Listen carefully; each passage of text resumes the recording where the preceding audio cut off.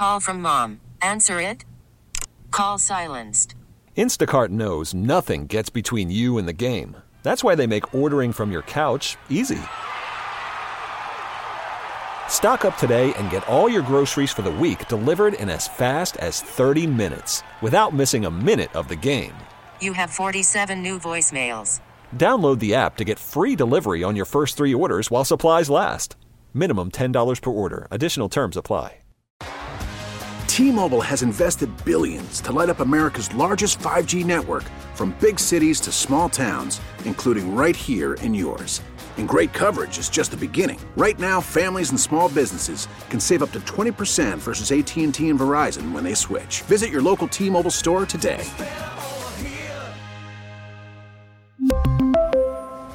Plan savings with 3 lines of T-Mobile Essentials versus comparable available plans. Plan features and taxes and fees may vary. So is this still a good time to move? Is it a good time to buy a new home, sell your home? Inflation, interest rates have doubled in the last few months? I saw this nugget. 30% of U.S. adults say this is a good time to buy a house. That's down 23 percentage points from just a year ago, the first time that figure has been below 50%. So we wanted to ask an expert, and joining us on the John Schuster Coldwell Banker Hotline is John Schuster. Hey, John. Hey, Paul. How's it going? It's going okay. I was going to ask you, I'm trying not to look at the stock market. Most people don't make decisions based on how the market is doing, but I am getting this question a lot. Is this still a good time to move? You know, Paul, our market is still strong. It's a great market, but we are seeing some changes. And, you know, you and I have been talking about this at our forums we've been doing over the last couple of years of this shift that's coming. And I think we're beginning to see the start of that shift. As you said, you know, interest rates are up almost 2% over the last couple months. And, you know, for every 1% increase in interest rates, it truly decreases a buyer's buying power by 10%. So that buyer that was originally approved and could max out at a $500,000 purchase is now closer to the $450,000 price point. So it's putting some downward pressure on those starter homes. But overall, it's still a strong market, and we still expect to see home price increases over the next couple of years, probably just not to the tune of the 10 and 20% that we've seen over the last couple of years. Got it. Okay. So, John, what about the folks, because I've known people who, of course, I always refer to you, but they say, even if we did sell our house, where would we go? Because the prices are so high, they feel like they wouldn't be able to afford another house. What's your advice there? Well, you know, before interest rates go up even higher, we're encouraging people to still go out there and purchase because we believe, as I said, the home prices are still going to increase. And if they're doing a lateral move, it doesn't make that big of a difference because they're going to make that much more in their home sale. There still is inventory out there, but the inventory is tight. We are currently at a 1-month supply of homes. And as we've talked about before, a balanced market is a 6-month supply of homes. So there's kind of some creative things that sellers that are going to be buyers have to do. There's some options of going to look at buying before you sell because we know we can get your home sold, but there is some angst sometime about finding that next home. Or working with a broker that has some pocket inventory out there, some inventory that's not on the market, and that's how we've been able to get a lot of our buyers into homes over the last couple of years.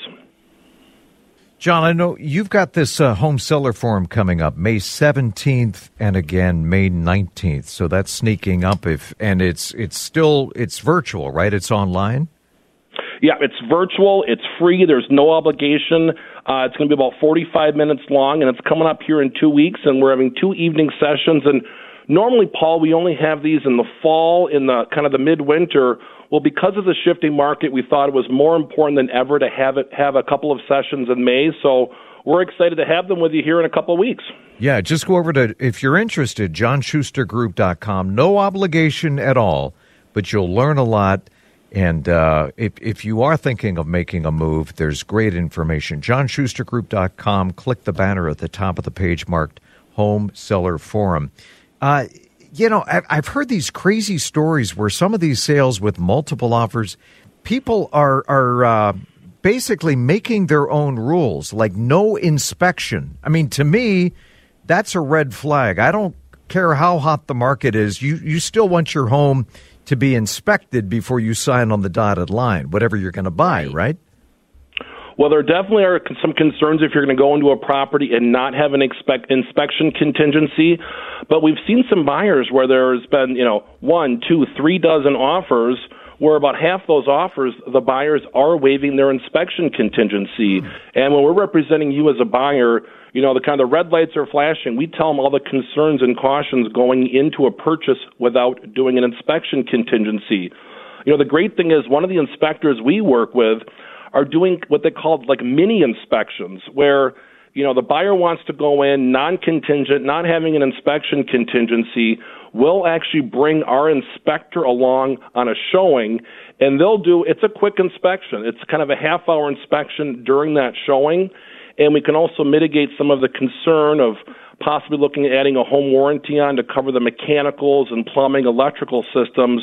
But you're absolutely correct. For a first-time buyer coming into a property, we always caution them, you really want to do a full home inspection.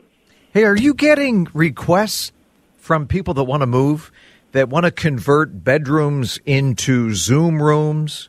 And, how much of what we're seeing right now, this wanderlust, is being driven by the fact that so many people now can work from home, at least part of the time.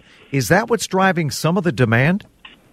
Well, we are, and that's what we've seen over the last couple of years when we all went back home with COVID. But it seems like the open concept living has gone away, and the new concept that comes back is closed concept living, where people want to have dedicated space for home officing, for kids to work at if they're going to be home from school or whatnot.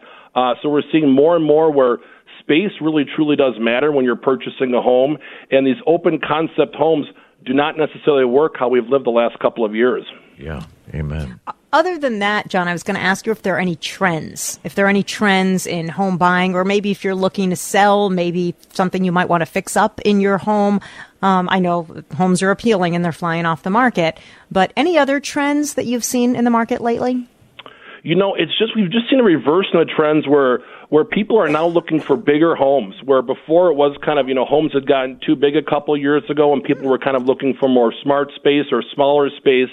I think more space, larger yards, we're seeing people that really, they want to feel comfortable that if a lockdown ever happened again, or they had to not leave their home or their block for a couple of weeks, that they have the space for them and their family to feel comfortable and to be able to spread out. So we're definitely seeing people really looking for more space, both inside their home, but also the yard. The yard is becoming very important, and some assets like having a pool or privacy in your backyard are becoming more important. That's my definition of an optimist. A Minnesotan with a pool or a convertible. That's true. I love that. Hey, Paul, when's the shift in the weather going to happen? That's the shift we got to talk about. Oh, yeah. Thank you. Next week. And I am going to get rid of that orange shag carpeting, okay, in the lower level. I promised I would do that. I'm going to get rid of that. We've talked about it for years, Paul. It's got to go. I'm kind of attached to it. Listen. Thank you, John Schuster. Thanks, John. Good talking to you guys. Have a great day. Hang in there. Thanks, John. We really need new phones. T-Mobile will cover the cost of 4 amazing new iPhone 15s, and each line is only $25 a month. New iPhone 15s? It's better over here. Only at T-Mobile, get 4 iPhone 15s on us and 4 lines for $25 per line per month with eligible trade-in when you switch. Minimum of 4 lines for $25 per line per month with autopay discount using debit or bank account. $5 more per line without autopay, plus taxes and fees. Phone fee at 24 monthly bill credits for well-qualified customers. Contact us before canceling account to continue bill credits or credit stop and balance on required finance agreement due. $35 per line connection charge applies. See T-Mobile.com. We get it. Attention spans just aren't what they used to be. Heads in social media and eyes on Netflix. But what do people do with their ears? Well, for one, they're listening to audio. Americans spend 4.4 hours with audio every day. Oh, and you want the proof? Well, you just sat through this ad that's now approaching 30 seconds. What could you say to a potential customer in 30 seconds? Let Odyssey put together a media plan tailor-made for your unique marketing needs. Advertise with Odyssey. Visit ads.odyssey.com.